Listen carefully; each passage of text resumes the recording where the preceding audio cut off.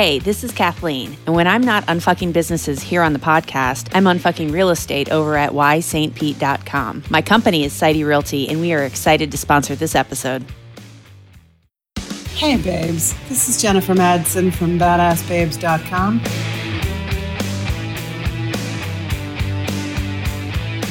And you're listening to Unfuck My Business. No bullshit advice for business owners who want to be resilient as fuck. So buckle up, babes. The unfuckery starts now. And we are live with another episode of Unfuck My Business. I've got my co-hosts with me today, Robin and Shay. Say hello, y'all. Hello, y'all. Hello, y'all. I mean, I guess you get what you ask for.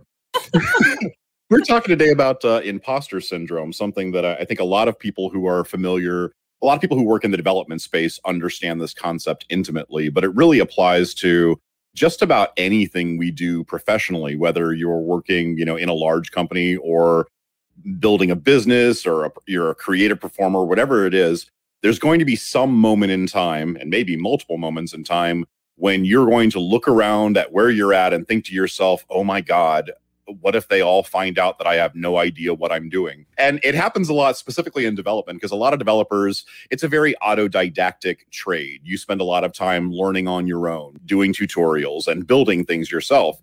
And you can potentially get to a place where you are building really great software, but you have no clue how your development skills stand up to other people in the industry or where to rank yourself in the hierarchy of experience, because you've never had a place where you have to either be competitive or collaborative with other people in the space. And until you have that moment, until you get a chance to level set, you really feel like everyone's maybe wrong about you. You really have no idea what's going on. You don't have any sense of if other people have the same questions and the same worries. Pro tip, they do. And it can be something that is a huge source of anxiety, especially when it comes time to present what you're doing to the world. And so I wanted to talk today a little bit about how entrepreneurs and business owners of all stripes, how they can deal with imposter syndrome from a mental perspective of being more confident and capable in the space, but also ways to disrupt imposter syndrome by drawing on from some outside resources to level set, to really give you a sense of where you actually stand in the industry. Shay, you are an interesting breed of entrepreneur in that you have both the business and marketing side, but also the creative side in mixing music and all the rest of that. I think the creative space, the musical space, also has a lot of the imposter syndrome situation because you're working so hard to create things on your own. But until you get like real feedback from industry peers or other, maybe record labels or something along that line, you don't have a sense of how good you are above and beyond, like your friends and family going, you're great. What kind of imposter syndrome have you dealt with in both your business and creative space? Imposter syndrome is a next door neighbor that comes over and steals coffee. He doesn't even ask to borrow it. It's just like, hey, can I just take that coffee from you? I'll take it today. I have dealt with imposter syndrome in just about everything in one way or the other, whether on the entertainment side, creative side, whether it was dancing. Literally, I've done concerts, thousands of people in the stands, yet at the same time, asked me to go do a rehearsal or a tryout. I'm like, nah, I ain't gonna do it. Or if you mentioned the DJ, the music side of things, it's also a mental game. You have to be mentally to play music. Otherwise, everything you play sounds like trash. And you're like, oh, nothing I'm doing is right. And then the person listening to you is, no, that transition was just fine. You're like, no, it wasn't in your own head. And then on the business side of things, as I was coming up in the restaurant industry, going from one level to the next level, it was always a level of, should I be taking this promotion? Should I be running this restaurant? Should I be the one training these people on this particular thing? When I was learning bartending, it's all these different things. And even now, as I transition into more of a thought leadership perspective in branding, marketing, and advertising, I have a whole concept, a whole construct that it really decodes and demystifies what all these things are for individuals. But at the same time, it's just, I came up with it. So is it good enough for the world? Until I sit down with somebody and I flash train them on it, and they're like, oh, I get it. Oh, this concept is good. Or somebody comes and tells you like, oh yeah, I used one of your concepts and I've tripled my business in the last 2 years. Oh, okay. So it can really creep up on you.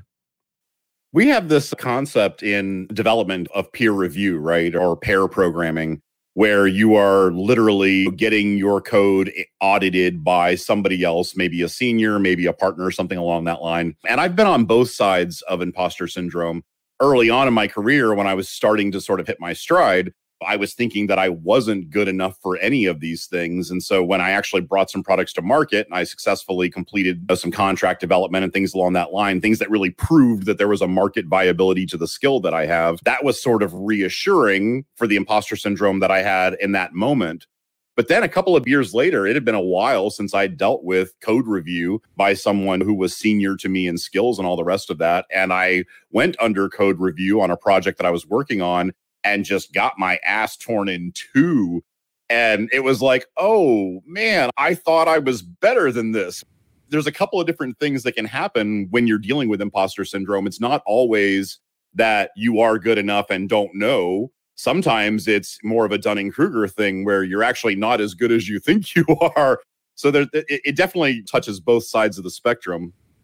Robin, in your business, what are some places where you've dealt with imposter syndrome and how has it affected you? Here's where she leans dramatically into the microphone and says, all the time.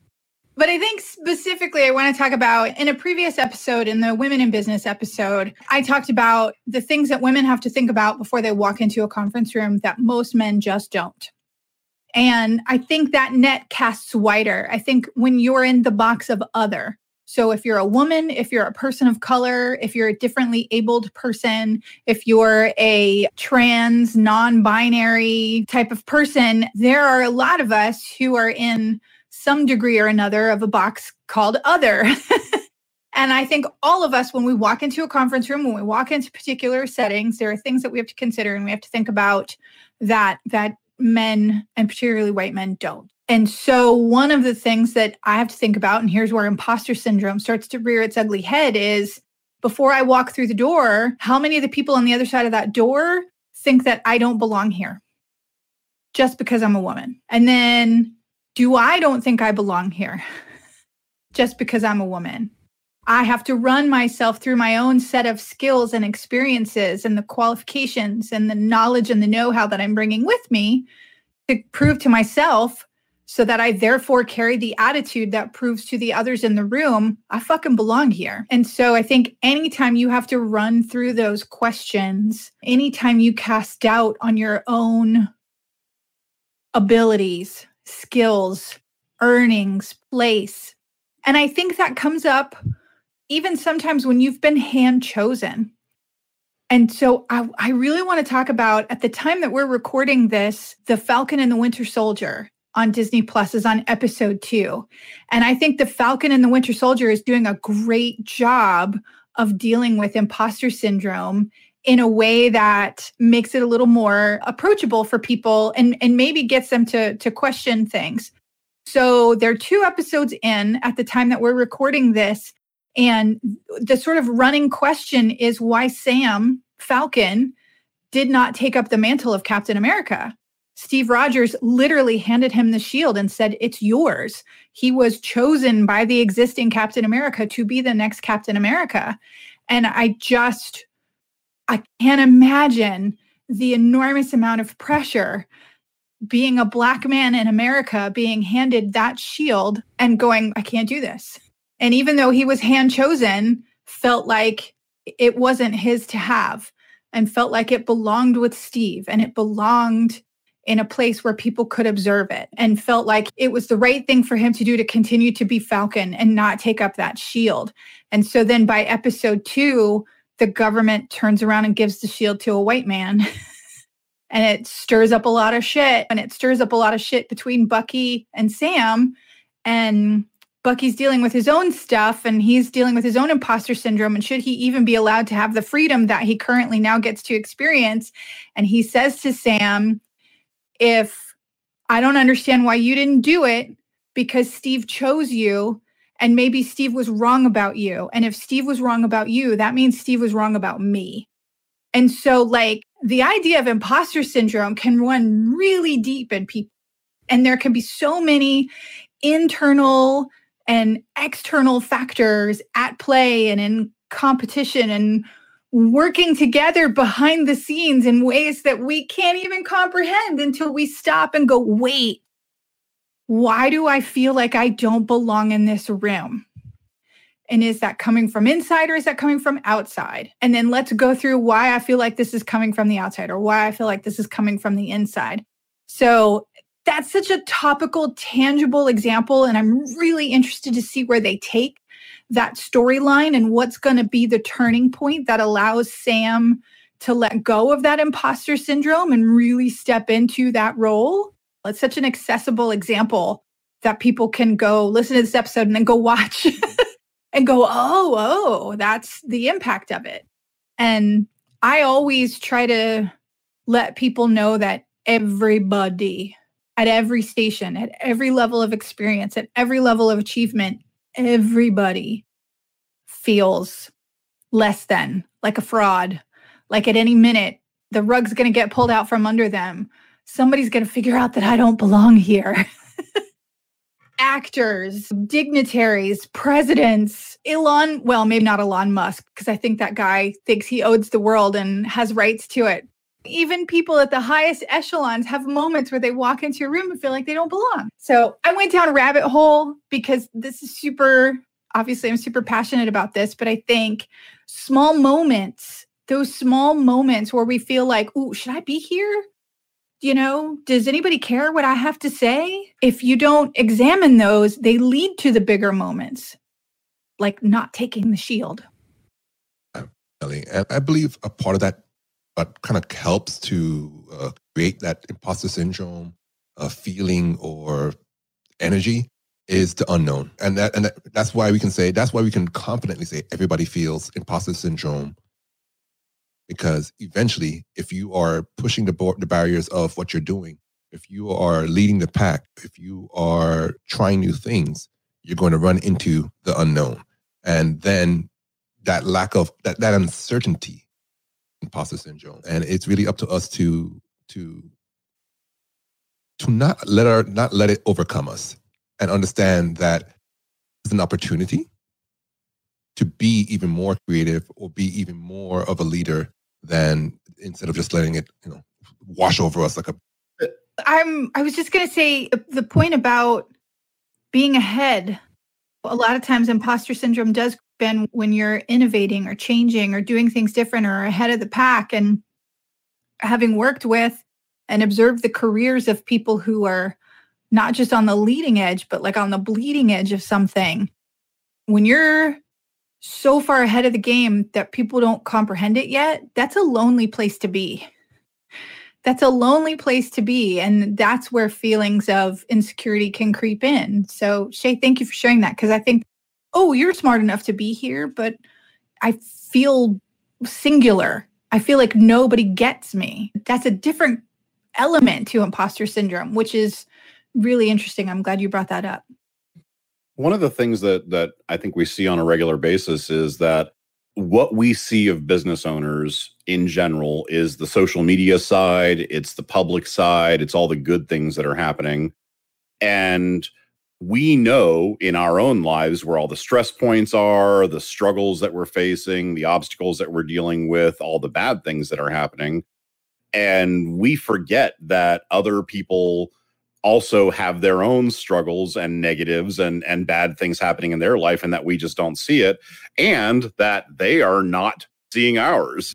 They're only seeing the good stuff that we're putting out as well. And so we run into this place where everyone is running around trying to always have their best face on forward, always feeling like they're a fraud in the moment because, my first time standing on stage and talking to a bunch of people, I was not by any measure a financial success at that point. I was just on the way and I was doing some things well. And those things that I was doing well were the things that people wanted to hear about. They wanted to hear me talk about those things. They wanted to hear my proposed solutions and how the strategies that I was bringing to the marketplace and stuff along that line. It didn't matter in the moment that I had all these other negative things that were making me feel like an imposter in the space. All of that was irrelevant. They were there for the things that I was doing. And so I think that's one of the things that you have to take on board when you're in that space of, oh my God, I'm being called on to perform this role, or I'm being called on to talk about these topics, or any of the rest of that. Is you're being called on because you've done those things. Yes, you have a sense of, oh God, everyone's going to think that I'm bigger than what I am and I'm actually a failure at, that sort of mental thing that we wrestle with. But if you weren't doing at least some of it, you wouldn't be in the position to be called upon anyways. So I think that's one of the first things that we have to take on board. But then the second half of that is we deal with imposter syndrome in development with code review and with pair programming. The ability to actually get out into the marketplace and get some good feedback is one of the easiest ways to sort of level set. And to do that, you have to go find other people who are in your space and have some open, honest conversations. I generally recommend do it at a bar. Get some cocktails going, because yes, you might end up in tears at some point in the conversation, but at least it'll be honest. Get into a place where you find some other people who are maybe not your competitors, because that can be uncomfortable, but other business owners at the same tier of business or the same scale of business as you are, and really start having those conversations. And we talked about like networking groups, for instance.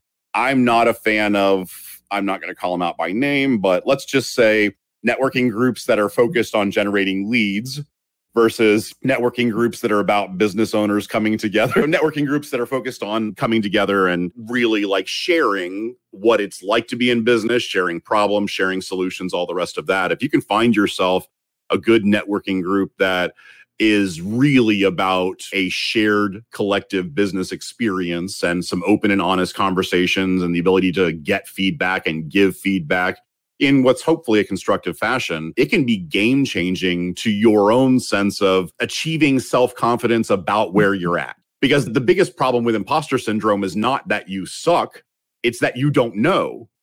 And even if you find out that you suck, at least there's some level of confidence that comes with that. When I got that really scathing code review that I went through after a time when I was already cocky about what kind of a developer I was, that was painful. But it also gave me a solid level set. I had a foundation of things to look at. I had some areas to improve, and I had a clear understanding of what I needed to do to get better. And that's far better than just not knowing. 1,000% agree.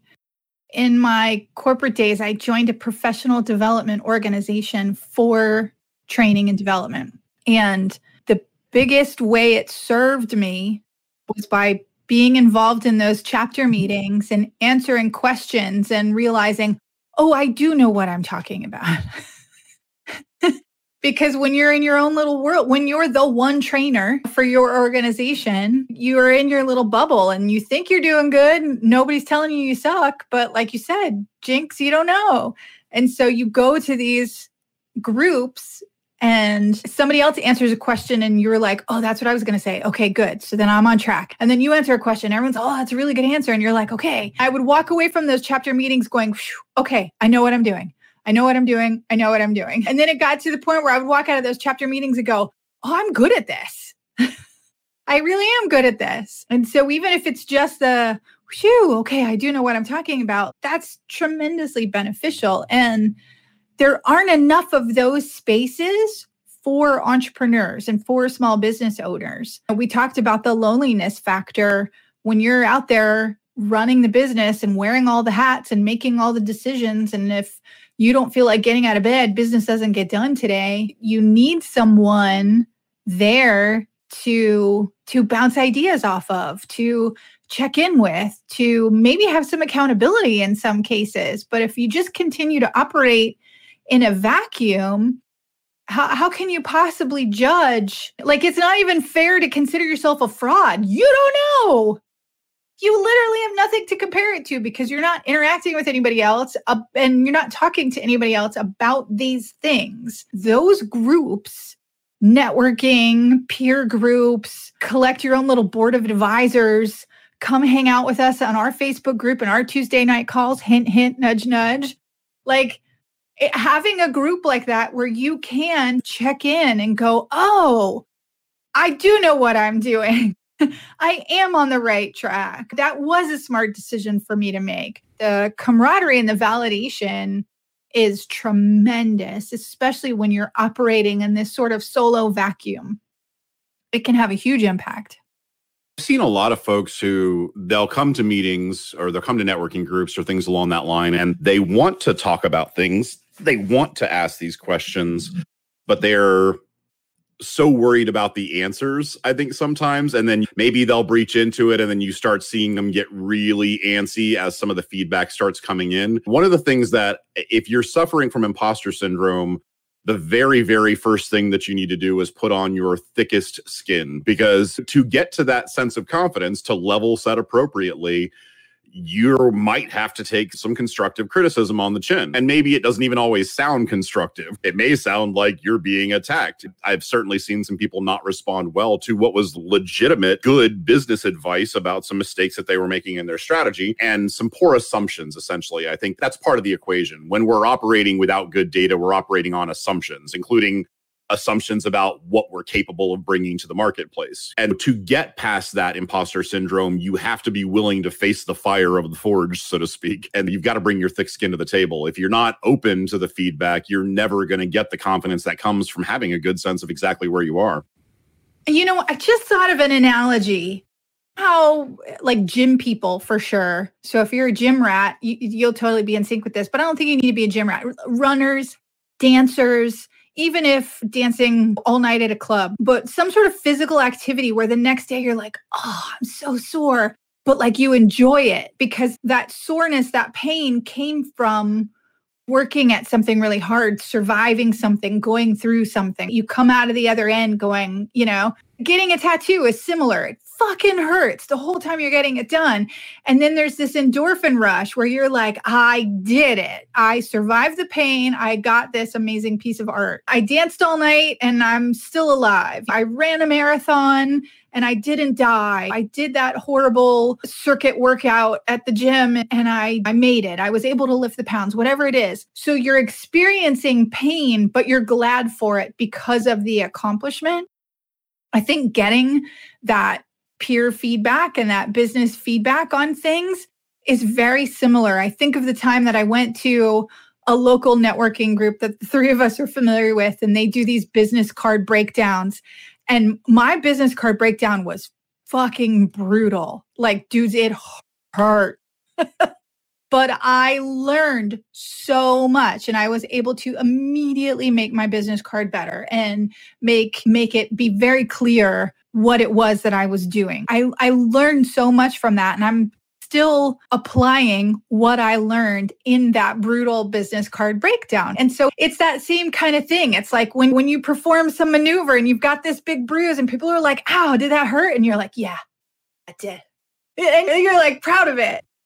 Definitely. I think the willingness to be in those hot seats and in those spotlight moments is critical for addressing the imposter syndrome. And also being willing to have a dignified way of saying, I don't know. Now, I specifically added dignified to that because you don't necessarily want to just be like, well, I don't know anything.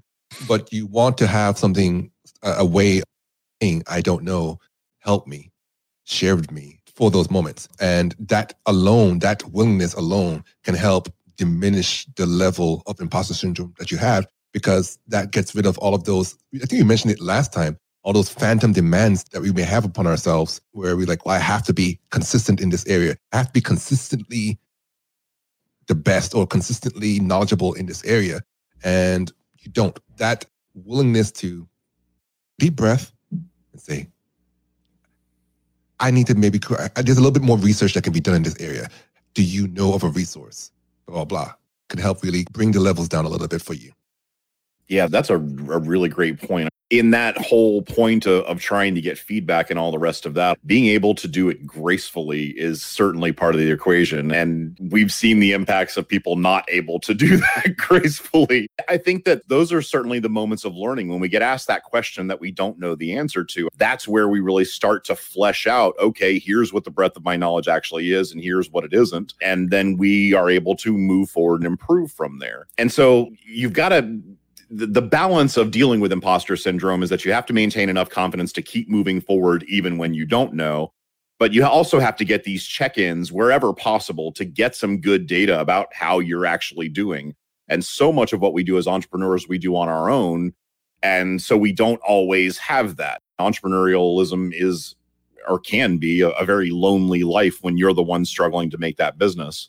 And I think that another misconception about imposter syndrome is that you hit some point in your career where you just don't have that anymore. I know, Robin, you had an example of somebody who's generally famous who still runs into that issue, right? 100%. I recently listened to an episode of Armchair Expert with Dax Shepard, and he interviewed Amy Poehler, who, like, from the outside has achieved the height of what a female comedian could achieve. She co-anchored the news on SNL and has hosted the Golden Globes and has been in huge box office movie hits and has written and directed and literally rubbed elbows with presidents. All these things that you can imagine. And the interesting point that she and Dax were talking about, and we've touched on mindset, she and Dax both had humble beginnings.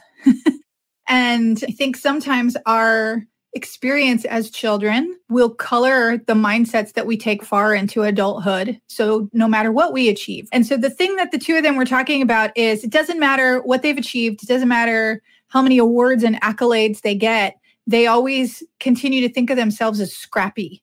And they still have this sort of scrappy attitude. And they even admitted, which I thought was so refreshing, they both talked about how they actually still judge others within their space. Oh, must be nice. Look at you. Fancy this, fancy that. Like, sometimes you can't unlearn that. And that's a part of the imposter syndrome. That's part of what colors their particular experience is they can't unsee themselves as the scrappy underdog. Even being in these incredibly privileged and experienced places that they're at, both of them have achieved pretty much everything they've ever wanted to achieve. And yet they still see themselves as these scrappy underdogs.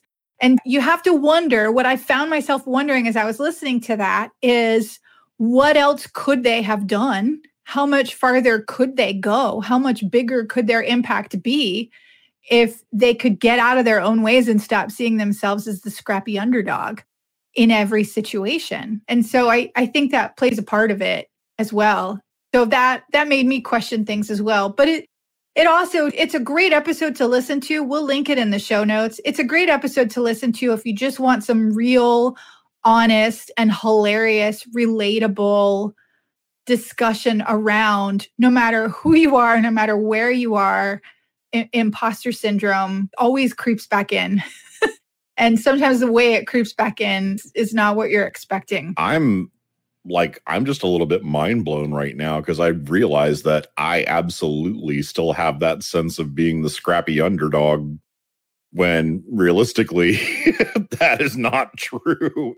But I do. And it's funny that you mentioned having maybe a financially challenged upbringing creates that sort of sense of always being behind and always comparing how financially stable you feel in the moment compared to what it looks like everybody else is, especially people maybe who were younger than you. But wow, I've just had my own kind of epiphany here because I'm not a scrappy underdog anymore. And yet I still totally have that sense of it's me against the man. I am the man.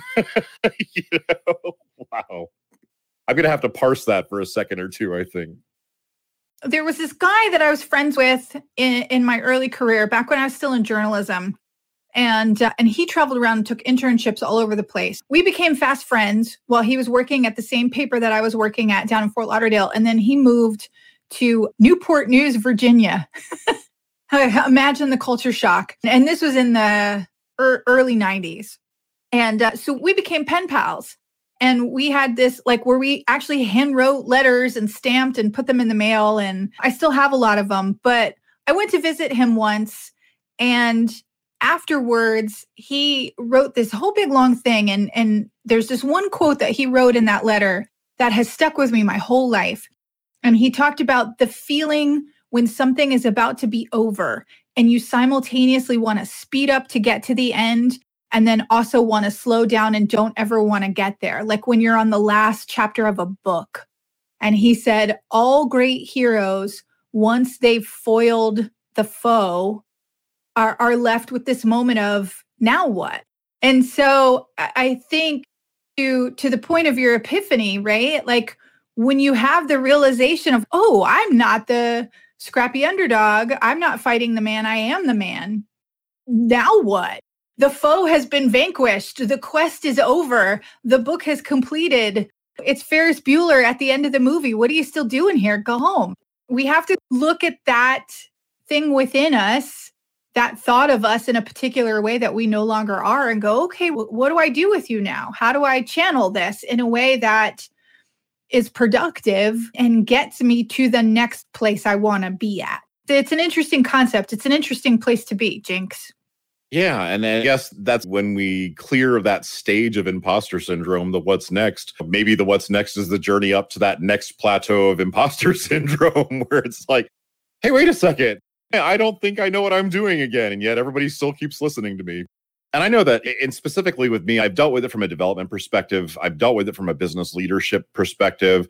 And more and more as I've started to become more involved in like community causes and all the rest of that, I've dealt with it from a moral perspective. Who am I to tell people how the world should run based on who I am in my own head? So it really just manifests across so many different fronts. It's a multifaceted thing. Yeah. And as you jump from plateau to plateau, it's one of those things where you have to remind yourself that your message or your content, whatever you're producing, whatever you're developing, there's so much people in the world that you can't do it for everybody. Whatever you put out is going to get picked up by who needs to hear it the most. And so continue to put yourself out there, continue to level up, because the more that you restrict or because you're an imposter in a scenario, the more likely you're going to disappoint somebody who needs your being, your presence in an area. We challenge ourselves, okay, should I be in this room? We talked about this a little bit earlier. Should you be in the room? Should you be in this position? Yes. Why? Because somebody chose you and said, hey, come be in this room. Now, even if you have to push yourself into that space, you should be there because somebody needs to hear you. Somebody needs to engage with you, because there's that little nugget of information, that little nugget of inspiration that you may create just by being present. And it's just things that you got to maintain within yourself. I love it. And I think understanding that as you chase that next level, get to that next level of imposter syndrome, the audience, the circumference gets smaller and smaller, and we get more focused, and we have to shift our own expectations. So as a former actor and improv comedian, there is no moment like the moment when a joke lands on the audience. The abrupt laughter and the spontaneous applause that occurs when a well-timed joke hits the audience just right and you get that pristine moment of reaction. It's narcotics straight into the vein. I imagine there is no moment like it. But if I lived my life always chasing that moment, I would be miserable. So the goal is to know that even when the joke doesn't land perfectly and I don't get that pristine reaction from the audience, that doesn't mean I failed. That doesn't mean it wasn't good. That doesn't mean I shouldn't keep doing it. And so if I was only ever chasing after that perfect reaction from a perfect joke landing on the audience, I would always feel like an imposter. You can't go chasing the highs, because if that's your bar, if the bar is only those tippy top peak moments, then everything underneath that is going to feel like a failure. And so understanding that there are peaks and valleys and highs and lows, and looking for the joy and the accomplishment in all of the ways up and all of the ways down, and having the foresight. I think if we think about Shay's idea of like strategic thinking going forward to mitigate these imposter syndrome moments, even if you're on a downward peak, you're going to go back up again, right? It's constant. It's cyclical, however you want to look at it. If I'm on the low now, it just means I'm getting ready to ramp back up again for something else. When we can stay focused on that forward vision and remember that every moment is getting us to the next thing, I may not be the scrappy underdog anymore. I may not be fighting the man anymore. I may be the man, but what am I challenging and how am I moving this forward? So staying focused on that forward vision and enjoying all the moments up and down along the way. I know it helps me, and I think it'll help a lot of people help to mitigate those moments of imposter syndrome panic? First of all, everyone has imposter syndrome. So just by yourself, that's the first check you get to make on your little list of getting past it, is understanding that everybody goes through this at some point. Some people go through it repeatedly, and for some people, it just never ends. Imposter syndrome is something that can be there and be present through your entire career, no matter what level you've achieved at this point. Getting to a place where we can control that imposter syndrome's effect on us, because that's the problem, right? Is that it drives anxiety, it affects our performance, it makes us worry to present our accomplishments and our achievements. It takes away from the sense of ownership and pride because we're so worried about that outside perspective. So getting past those effects really involves trying as much as possible to find peers in the business space to have open and honest conversations with, really get some feedback on your business, your creation, your code, your art, whatever it is that you're working on. And then having that thick skin, understanding that this is what you do to get better, to understand both where you are level set currently, but also to hopefully get some constructive criticism that guides you to greater growth from there. And then D, to understand that sometimes there are some outside social structures, the whole Captain America analogy, that contribute to that sense of imposter syndrome, and recognizing that and then pushing your way past those things. I really hope that we do see Sam end up taking the shield himself as time goes on. I think that's all for this episode. I would love to hear some more in the community about how y'all have dealt with imposter syndrome and what things you do to help get past that. And if you're dealing with imposter syndrome right now, then hey, bring that to our Tuesday night community calls and let's talk about it. Let's see where you're at. But from me, Robin, and Shay, and the rest of us here at Unfuck My Business, that's all, and we'll see you next Tuesday.